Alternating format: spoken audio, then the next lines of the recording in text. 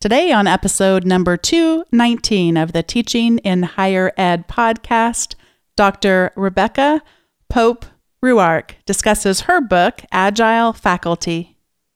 Produced by Innovate Learning, maximizing human potential. Hello, and welcome to this episode of Teaching in Higher Ed. I'm Bonnie Stachowiak, and this is the space where we explore the art and science of being more effective at facilitating learning. We also share ways to improve our productivity approaches so we can have more peace in our lives and be even more present for our students.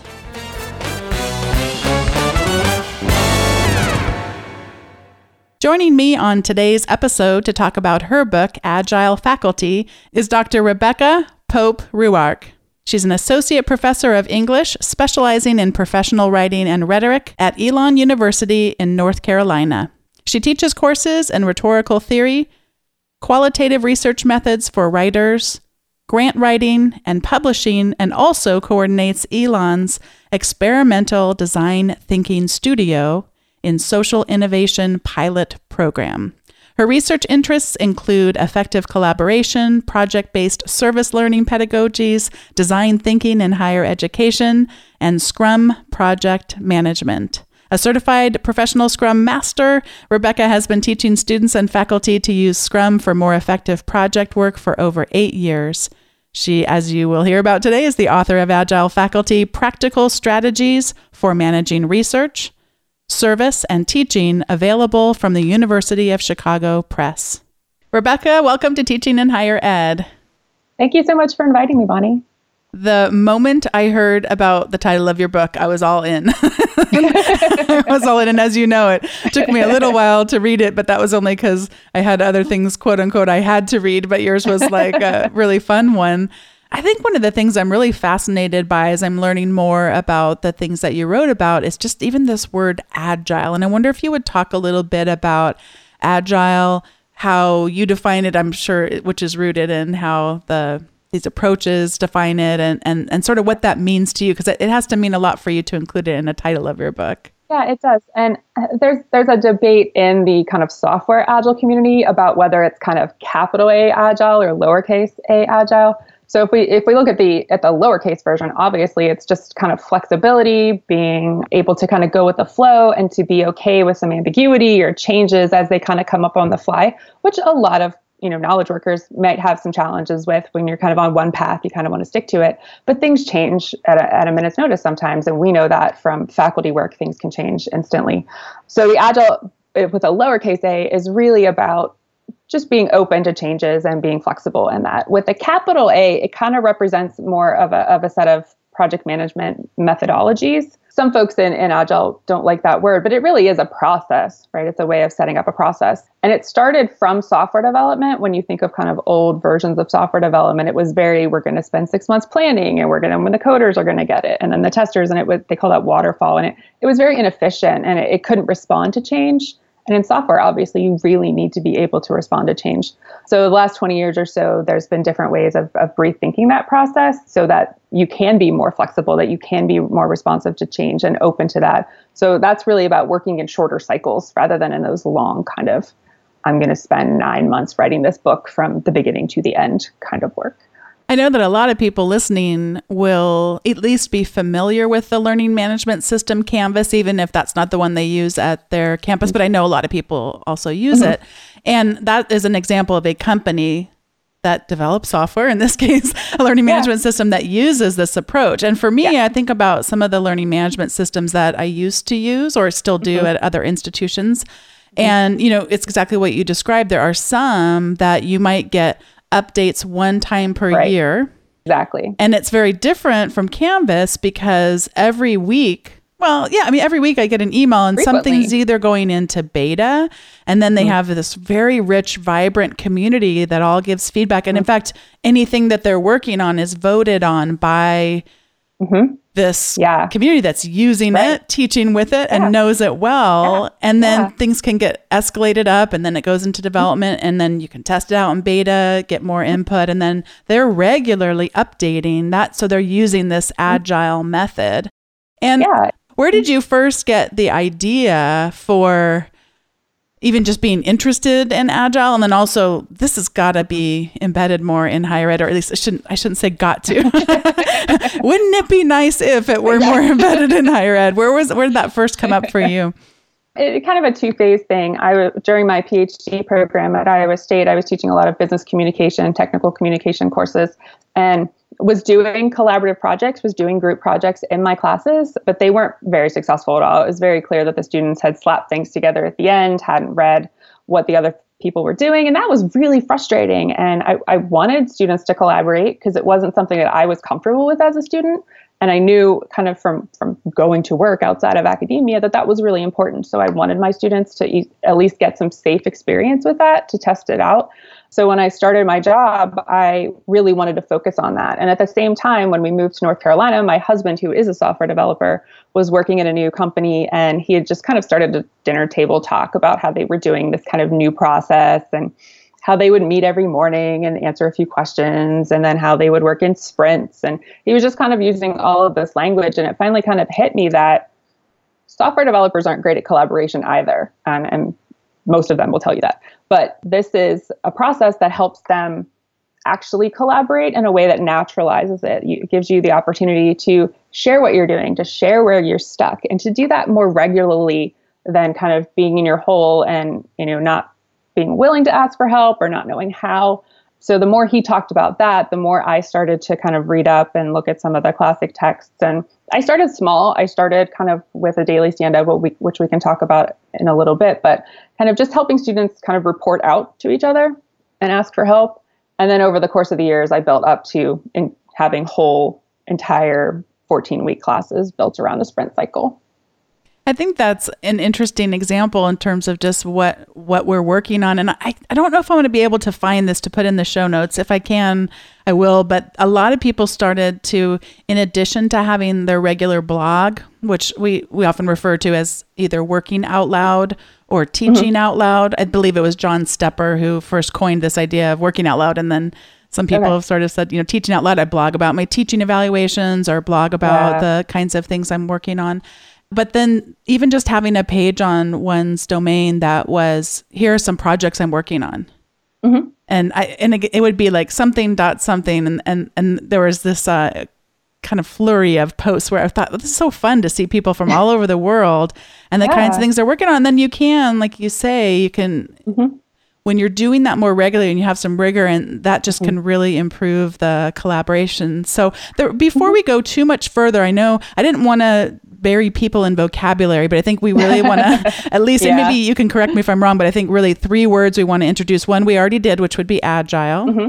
And then the second one, tell us a little bit about Scrum, and then we'll talk about sprints. And then let me know if there's any others we need to fill in the gaps on. Yeah. So I think that's a good basic line.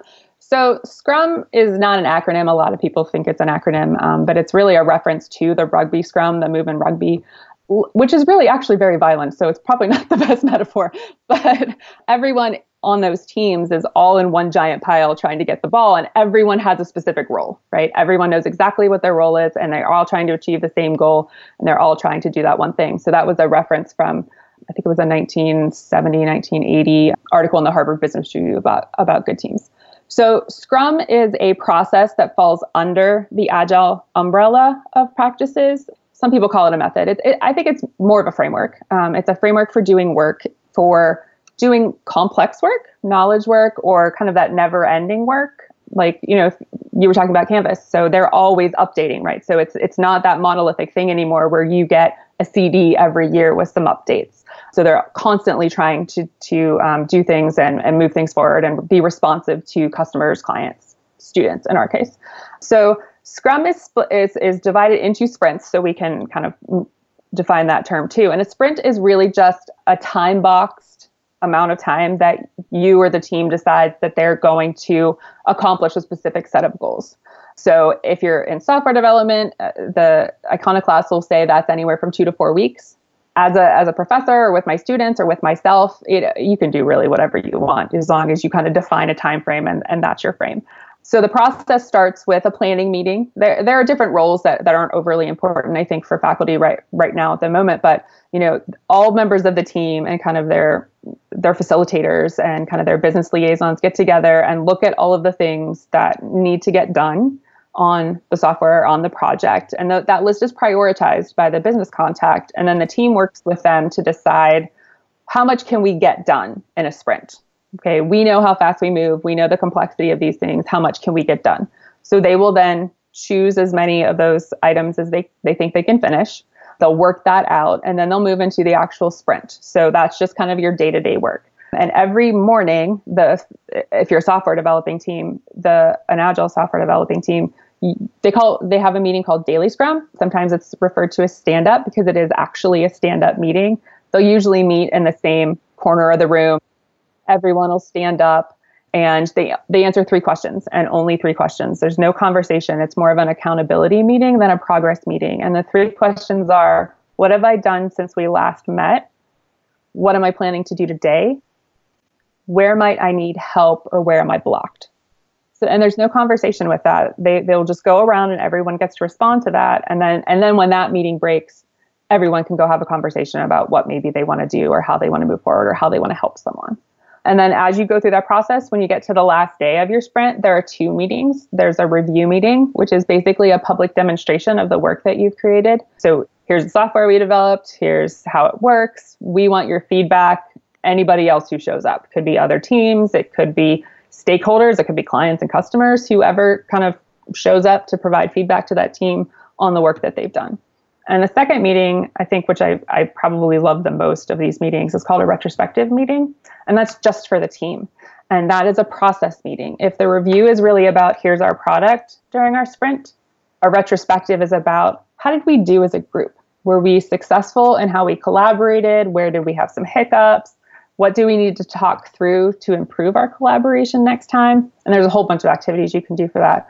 But the goal of that meeting is to really check in and say, are we collaborating well? Are we supporting each other? Where do we need personal, professional development? What can we do better next time? And they'll pick 1 or 2 things from that discussion and commit to working on those as a team in terms of your process over the course of the next sprint once they move into planning.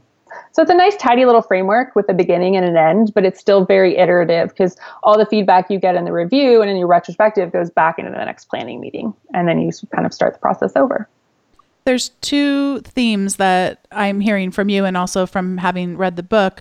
One is just thinking differently about time frames. Yes.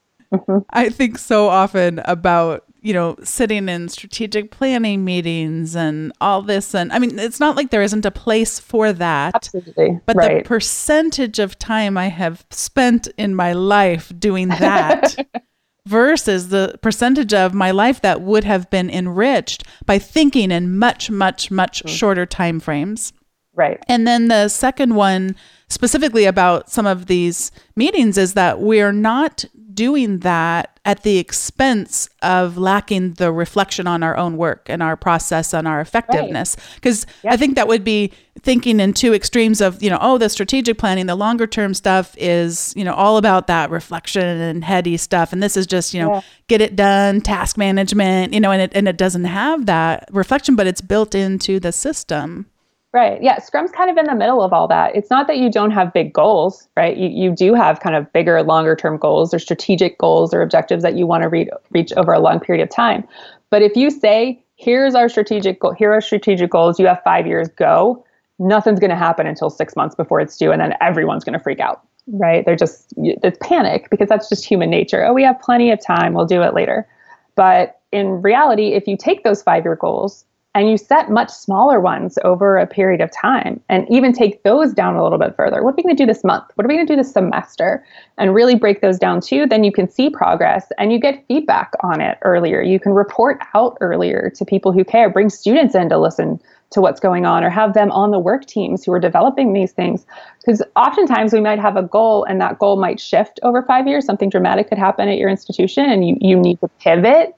And maybe if you're kind of stuck in that cycle without kind of thinking in smaller terms, toward those larger goals, you might get stuck or you might not be able to move forward. Or the work, what's worse is the work that you've done might not have been needed, or no one wants to waste their time on work that ultimately ends up not being necessary. So the iteration cycle allows you to get things done faster and work toward your goals, but also to catch problems earlier, to get feedback much earlier, and to avoid some of those kind of panic moments if you've kind of left things too long to get some stuff done. At the start of every episode, which this hasn't changed in 4 years, so I guess we haven't been very agile. I haven't been very agile. We talk about, being focused. This show is focused on teaching, the effective facilitation of learning, and then also focuses on personal productivity so that we can have more peace in our lives and be more present for our students. So I'd like to talk just for a few minutes. This can sometimes, when we hear things like this, thinking about how hard it would be to do this on a grand scale within our institution, but you give a lot of very practical suggestions for how we could do this as individuals, or even within the little slices of influence that we have within our institution. So could you talk about a few ways that we could just do this as individuals, faculty members, whether I know you've got great suggestions in the book about research, about, even committees that we're a part of. How could we take this and really narrow it down to just our individual work? I think probably the easiest place to start for an individual is with a Scrum board, which is really the simplest design thing you've ever seen, really, and it makes so much sense when you look at it. But it's a board that has 3 simple columns. There's a to-do or a backlog, kind of a backlog of items that you wanted to do. The middle column is the work in progress column, and then the end column is done, so that you can kind of celebrate what you've accomplished. So I think one of the easiest things you can do, whether you're looking at your teaching or your research or even your service, is to just start with a simple Scrum board. Usually that's a whiteboard or a wall. I've seen people do it just on the back of their office doors. It's a simple 3-column structure. The first column is your backlog or your to-do list, kind of the things that are in the queue that you want to do. There's a work in progress column in the middle. And then the last column is just done. And when you draw it, you always draw the work in progress column a little bit narrower, just to remind yourself that you can't do everything at once. But there's stuff in the backlog. It's still going to be there. It's not going anywhere. So let's kind of focus on what we can do now. So in that backlog, you would list maybe some of what are the major projects that you're working on. And it might be a class, but I often use it more for research and for service and for classes, just because classes move so fast, and having to write a sticky note to put on their develop Thursday's lesson is just going to kind of waste some time that you could be doing actually writing that lesson. So for research and service, I'll often put, this article that I'm working on or this data collection piece that I'm working on one sticky note. And I color code everything because I like things to be neatly organized in that sense. So, one project about a retrospective article I'm writing might note, and then I'll have smaller sticky notes that list the different things that I need to do to finish that article at whatever stage that it's in. And the goal of kind of articulating those tasks is to break them down into reasonable chunks. When we think about our to-do list, if you're writing an article, you might have a check on your checklist or to-do list that says write, lit, review. But that is a really complicated thing to do, right? You've got to find the articles, you've got to read them, you've got to take notes, you've got to take it, you've got to type them up, you've got to actually figure out what the structure is. That's a really complex piece of work to do. So rather than just writing a sticky note for your board that says write, lit, review, you could break that down into much smaller steps that you can actually accomplish. And the nice thing about breaking those things down that way is that you can move something into the work in progress column. And then hopefully it's a small enough chunk of time and work that you can pretty quickly move it into the done column and you see progress. There is something oddly psychologically beneficial for taking one sticky note and walking it across the board into work in progress and into done. When I do this with students, obviously if we're in class, we don't have a big whiteboard or anything. So we'll use manila folders that they just use smaller sticky notes in for their columns. So I teach them how to set it up, and they kind of make their backlog for what they know now about the project. And then they will inevitably write several silly sticky notes that are like, create Scrum board, read the assignment, and they move those things into done. And there's always a little cheer of excitement that they've accomplished something. And every time they come back into class and they pull out their Scrum boards, they're excited to see that they've accomplished something. But it's also a signal too, that if something is stuck in work in progress for a while, maybe that's a ticket that was assigned to someone and that person isn't doing that particular sticky note, that's a conversation that needs to happen sooner rather than later. It's not just someone not showing up. There's accountability built into that board. use the board and when you kind of come back and talk about what you're doing when you're working in a group. But I find that to be accountable in my research too. If I've moved something into work in progress and it's sitting there for a long time, I need to have a conversation with myself about, is this what's holding me up here? Am I waiting for someone else? Am I just really not into it? Is it too big and it's frustrating me and I need to break it down further? So it's kind of a accountability reminder. Like, I've made this commitment. I've decided that this is important and this is my priority and I want to do this thing. Something isn't working with it right now. What can I do to kind of look at that and see how I can fix that? And I think you could do this with committee work too. I have heard of no one who's tried it yet. So that chapter is pretty speculative. But, we all hate just sitting in meetings. And, you were talking about strategic planning earlier. Those can be wonderful conversations. But, you have to have them kind of over a period of time. And then they kind of just start, spreading out. And then they're just meetings. So how can we use kind of goal-oriented kind of Scrum stories and Scrum notes to really kind of move forward and feel like we're doing something, right? Oftentimes the committee work, you don't necessarily see a product. Maybe in 2 years, there's the task force report or something. But what other things can you be showing? It might not be a written report, but it might be kind of a discussion or a focus group or something where you can get feedback earlier. I like Scrum because it divides work into workable chunks. It provides a little bit of accountability because you've defined what you think your priorities are. And if that's not working out, then you have that conversation. And it's just that little bit of extra language, Scrum and some of the different ways that you break up work is enough of a trigger to kind of break you out of your old kind of to-do list mentalities and to think about how you're doing your work in a different way. So just those little mindset shifts, I think are really useful and valuable. I have not tried a Scrum board yet, although our conversation today, reading your book and also hearing you on Katie Linder's Research in Action podcast has motivated me to consider trying it. And I've got a perfect whiteboard in my office that would work, although I kind of work in different spaces. So I might sometimes even lean more toward the digital, but yeah, that's the challenge. Maybe even printing it out, periodically and hanging it up just so that it's, it says a lot what we choose to surround ourselves with. But Absolutely. What I have done is even just a list of current projects, which would be in this case, both a combination of a work in progress and a backlog. Right. And to me, that regular review of just, let's get realistic. This has been sitting on here in an on hold thing. Yeah. I mean, that's okay, but what are you going to get done in this next period of time? And another thing that has been really helpful to me is Robert Talbert introduced me to what he calls trimesterly planning. And so there was a really popular book, The 12-Week Year. And the 12-week year talks about planning in shorter increments than your typical annual planning. But 12-week periods, for most of us, unless we teach in a quarter system, doesn't really make sense to us. So in his case, he thinks about the fall, he thinks about the spring, and he thinks about the summer. And those are really different seasons. And I used to just have annual planning. I'd have it in my little task manager and plan my goals for the year. And by the time spring came, I thought, who was that woman back there? Why did I think I could do all of that? Yeah, but I suspect, though, that from what I'm taking away from your learning is that maybe even a semester for some work that we do would be too long. That, we could even think about a 5-week and a 5-week and a 5-week. I mean, it would totally depend on what you were working on. But if you wanted to push yourself, that sense of urgency and we're really going to strive for this, it could be, if it's something like a literature review, that certainly could be done in 5 weeks. Right. It also could take 15. You never know. And I think I left it really open in the book because I want people to choose the intervals that make the most sense to them. I still do semesterly planning. I'll do spring, summer, fall planning. And these are some of the goals that I have. But then I'll go in and say, okay, for this month or for this 2 weeks, this is how I'm going to get there. So I write all that out as well. And then I can decide what my priorities are and what I can actually do. And those found moments are the ones that I'm going to block off on my calendar and not let anybody touch. So, and you can also do it if you do it in groups. It's really great for writing groups. You can have a Scrum board in your office and be accountable to yourself. And if you work well that way, that's awesome. That works really well for me. But some people need another kind of extra layer of accountability to have just a writing buddy or a course development buddy or something like that.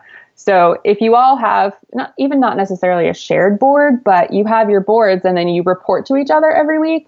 Here's what I've done since we last met. Here's what I'm doing now. Here's where I need some advice. And that might be, can you look at my draft? Things that you can just be a little accountable for. And, it might be a writing group where you're all working on writing and sharing writing, or it might just be these are my goals. You have goals too, maybe at like a mid-career kind of faculty group or something like that.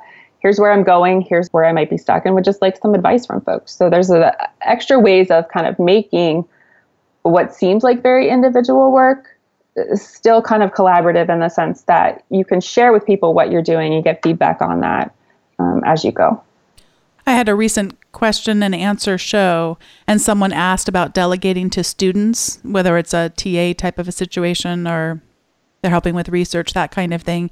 And as you were talking about this, I think it was part of the daily Scrum stand-up meeting, but the 3 questions? Right.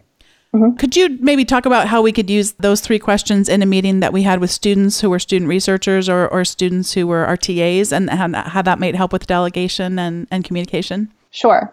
Daily Scrum has become a really good tool for students in my classes and undergraduate research students that I mentor. So again, the stand-up, it's a short meeting in software development, but it's a 3-question meeting. What have I done since we last met? What am I doing now? And where might I need some help or advice or suggestions? So when I do Scrum with kind of larger scale service learning projects or collaborative projects with my students, I teach them how to do daily Scrum, and then they do it. I'm lucky in the sense that in those classes, the projects are the content in a lot of ways. So I don't have to cover a ton of stuff in the textbook. It's integrated into what they do collaboratively. So once they get kind of rolling, they come in to class and they get their little Scrum board folder, and then they have a daily stand-up meeting, and they know what they're supposed to do. I don't have to facilitate that. They can just do it themselves. And I usually do have them stand up, because the reason you stand up is because it's awkward. No one wants to stand up for very long and talk to someone else. So the standing up discourages having a conversation rather than just answering the questions. So I'll have students do that, and they kind of do it. And if I've got multiple teams, I'm kind of walking around listening to see if there's any place where they might need a little help a little bit later in the class period, or where I see there's a gap maybe across the groups where I need to do a little just-in-time teaching or send them some resources to help them kind of work through a challenge they might be having. But for students in that sense, it's accountability, but it's also very much ownership, kind of authority over what they're doing, and agency in their group throughout that process, rather than just kind of that typical, that guy's a slacker, or that this person is taking over the group. They have that feedback constantly. So they're constantly really talking about themselves, so that they are working toward collaborating rather than just cooperating, which is really kind of what they do when they divide and conquer work like that. I've also worked with a lot of undergraduate research students who we've had develop their own board. And if they're abroad for a semester, we'll probably do that in a Google Doc that we share and kind of go back and forth that way. If I meet with them for their research time, we'll kind of do the stand-up and have them report. Sometimes if what I'm working on is kind of close to what they're doing, I will contribute to that as well, so that there's kind of a reciprocal, we're both working on something kind of feedback. So they get to see how I work and how I approach research and how I approach writing and where I might be stuck, which is kind of a new thing for some of them. When they're realizing that as you research, you're probably revealing more questions than you are answers. And that's great, and it's so kind of modeling that behavior, I think, with students can be really useful. So there's 2 instances where I've used kind of the daily Scrum model with students. Before we get to the recommendations segment, I want to close with a final question. In the book, of course, you expand on this much more than we have time for today, but if you had to just pick one thing to think about for the broader university, because you've given lots of practical examples of how we can use this, which I think is, most people listening, but if you wanted to inspire all of us to have a greater vision for our universities at large, what would be your advice of how we might think about using Agile in? Oh, goodness. It's the big $20 million question, right? Well, it also could be a really small one, in the sense of sometimes these small things can produce great results. Yeah. So I don't want to put too much pressure on you to make. I think maybe 2 things that I've been thinking about now is really actually trying it in committee work, really reinventing committee work in a lot of ways. I have a quote in the book from an Agile book that is basically just says, all meetings suck, and no one wants to be in meetings all the time. But if we use meetings for the valuable work rather than just reporting out, then we're going to feel more engaged, and we're going to want to go to those meetings and actually work for it. So if we think toward what are the goals of these committees, and there are certain committees, promotion and tenure, curriculum, it's not going to work very well. But those other kind of task force oriented committees and things like that, I think you could use this structure and actually facilitate the work and feel like you're getting the work done faster, but just as well, if not better, because you're doing it over a period of time and you really feel engaged with it and you're committed and you're accountable to everyone else in that process. Another thing that I've been really thinking about a lot lately is rethinking classes in general. So we've got this kind of rigid, I teach in a 14-week semester, so it's 14 weeks, 200 a week. And it's, that old kind of Carnegie mentality of seat time equals learning. We know that's not true at all. So I've been thinking about what if we create experiences rather than courses, a development process for whatever that ends up looking like. You could use Scrum to kind of innovate in that way and figure out what you could do and test things out.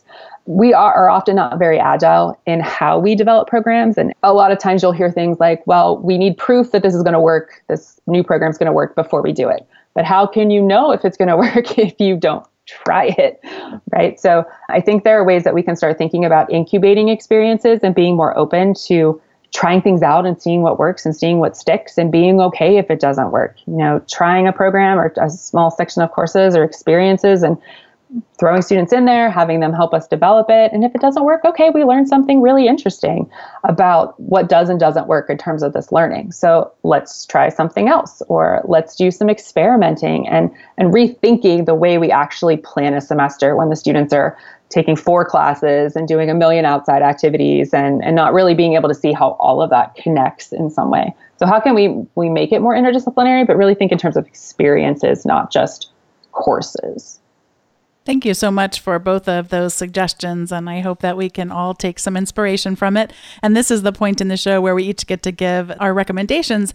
And I wanted to recommend it's an app and also a service available on Androids and on iPhones, and it is called Calm. And Calm is in fact, it won a bunch of design awards from Apple in the most recent design awards that they had. It is a meditation app, but it's got music also available. It's got meditation things that'll take you through around.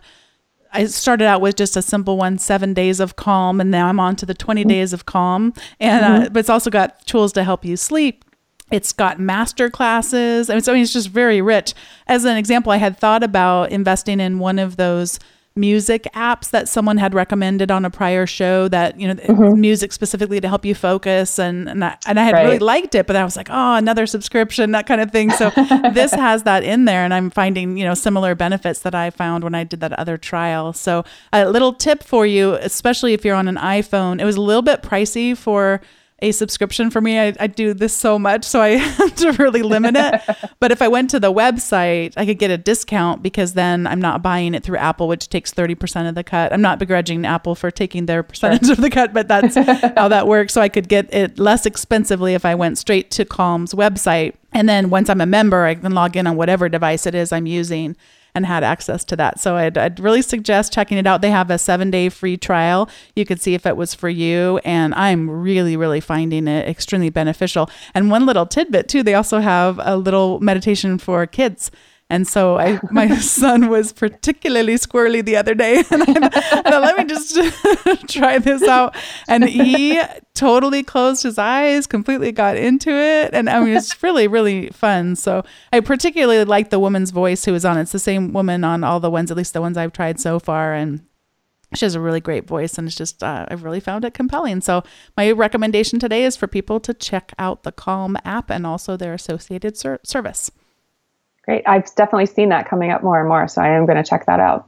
So I have a few recommendations. I mentioned really, really briefly earlier a program called Trello, which is, there's a website version of it and there is an app version of it. And it is kind of a task management, project management system, but you make little sticky notes, little electric sticky notes, and you can make a board and you can use it that way. So I know a lot of people who use that when they maybe either don't want to use a physical board or don't have space for that, or they travel a lot, like you said, and they want to have it kind of in one place. So Trello is an easy, there's not a big kind of learning curve on that. So it's an easy little software program that you can keep your boards with you.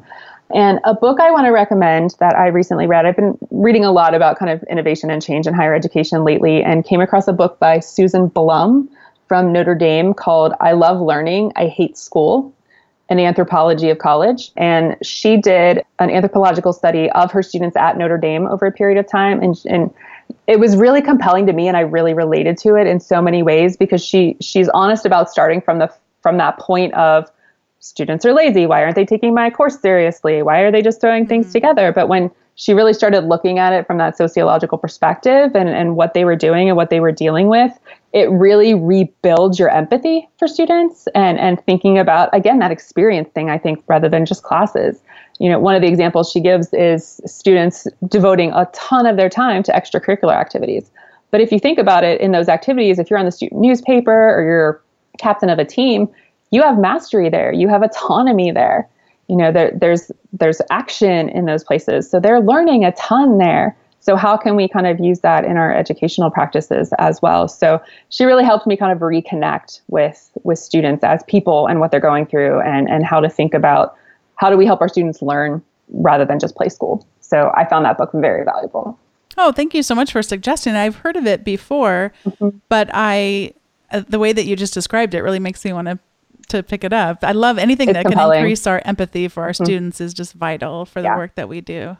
Right. We need to regularly be infusing ourselves with things like that. I also really get a kick out of when people use their research methodologies in studying, teaching, and learning. That is just phenomenal, and I can't get enough of that. So thank you for that. Yeah. I was going to mention, you were talking about Trello, and I've been using it for a while, but then now realized I didn't use it at all to the extent to which it can be used, because you can have these cards in there like you were mentioning, but cards can also have checklists associated with them. So you were talking about with the stickies on the wall, having smaller sticky notes for the smaller tasks. You can do that on Trello as well. And if anyone likes to sort of tinker with automation, there's the service called Zapier, Zapier. I'll put a link to it in the show notes, that would let you even connect maybe a Google form that then puts the information from the Google form into Trello. And if that sounds super complicated, I mean, first, yes, play with Trello, like just play with Trello. But once you got to know Trello, it is not too difficult to even create a form that could then go in. I mean, I could see lots of opportunities for just making a little bit more efficiency. And I've been thinking about starting to store prospective guests for the podcast in Trello, because like you were talking about, you can set different stages on it, and then I can just drag the cards over. And also I like having pictures of people, because as anyone listening for a while knows, I try to have diversity in every sense of the word. So then if I start to get too many similar looking faces or people from similar disciplines or that kind of thing, I mean, I really try to think from every perspective. So that's really helpful. And color coding is super fun on Trello too, because I can color code if somebody recommended a guest. I take it more credence than if someone recommended a person than if just I thought of it on my own. I really value the community that contributes ideas and stuff. So lots of fun stuff you can do with Trello, and it's not hard to learn at all, like you said. It's really Yeah. Sorry to be like talking all about your, this was supposed to be your recommendations. You sound like you use it more than I do. So. I'm like so excited. I actually don't use it more than you probably, but it is so easy to learn. But then just oh my gosh, one little next step, and before you know it, you're able to be really making even more use out of it. Yeah. I love tools that have an easy immersion. And then it's just easy to step up your game. I love that. Yeah. Yeah. Well, thank you so much for coming on the show. It's really fun talking to you after having read your book. And I took a lot away from it. But like you were talking about reading groups and stuff, it's really fun to actually get to talk to the person who wrote it and share some ideas. I hope people will pick up your book for sure. And I just took a lot away. And I feel like I still will continue to do so. I mean, it's one that I'm just going to keep revisiting in my mind. And also I can easily go back to. Thank you so much. That's really special to me. So thank you for having me. Thanks once again to Dr. Rebecca Pope Ruark for joining me on today's episode of Teaching in Higher Ed number 219. And thanks to all of you for listening.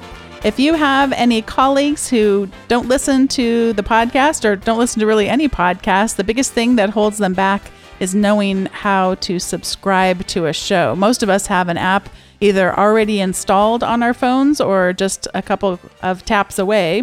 because they're available on all the platforms of phones these days.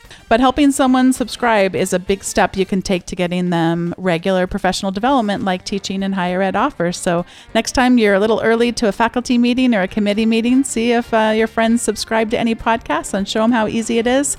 And that would really help spread the word about the show. Thanks so much for listening. Thanks to Rebecca again, and I'll see you next time.